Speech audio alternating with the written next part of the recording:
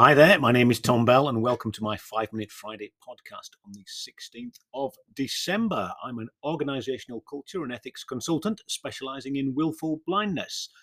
Some of you may know that I'm also a long-time justice campaigner in relation to my sister Alison. And on the 13th of December, earlier this week, we received notice from our solicitor that we are finally going to the High Court in January to try and secure a fresh inquest into Alison's death.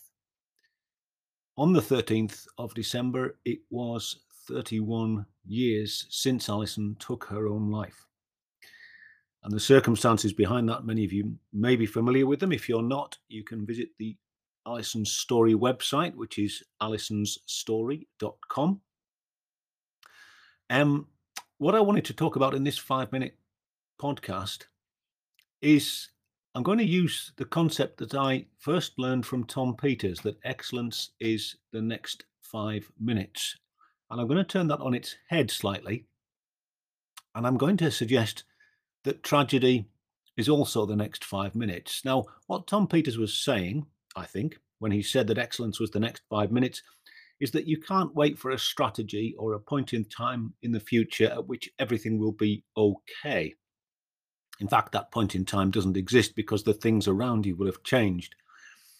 And what he meant by excellence is the next 5 minutes is that the result of what we do in a year, in 2 years or 3 years' time, how we look at it, will be the accumulated result of what we do in the next few minutes. And what he means by 5 minutes is that next available chunk of time that we have to do our jobs and to make the difference that we want to make.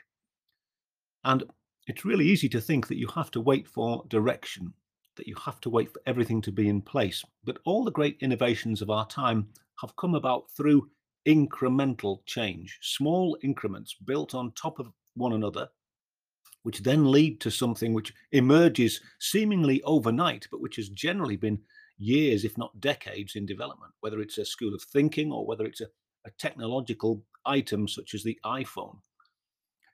Things are the result of the many small things that went before them. That might sound like the most incredibly obvious thing you hear today. But if that is true, then all those incidents of harm that we hear about in the NHS, we've got Nottingham issues with maternity services emerging there. We've just got past, when I say got past, that's a terrible phrase to use really, because many people will never get past it, the tragedy of maternity deaths at the Shrewsbury and Telford hospitals. Prior to that, we had Gosport. It's as if every year we have a regular problem within our NHS, and people look at it and go, oh, that was a curved ball. We didn't see that coming. But actually, when you look at it closely, you can see that all the signs are there. It's just that people are not prepared to look for them and to look in the right places for them. We prefer the praise that deceives us to the feedback that would do us some good. Somebody far cleverer than me said that. And what Tom Peters was saying is, if he is correct, is that when in 2 years' time, if you're creating a product for sale and in 2 years' time, you look at what you're selling and you go, boy, this is fantastic. It didn't just happen. It came about as the result of lots of small things accruing and changing and adapting and building on each other. And when harm occurs in our health services and in our public sector in general, it is the collective result of lots and lots of small acts of indifference, of ignorance, of willful blindness, of ethical fading, of walking past the standard that we wouldn't accept in other areas of our life. But it is not generally, and I say generally, there are exceptions. But when we see such harm occurring, it's not the result of something that just suddenly went wrong and everybody should now learn from that thing that suddenly went wrong.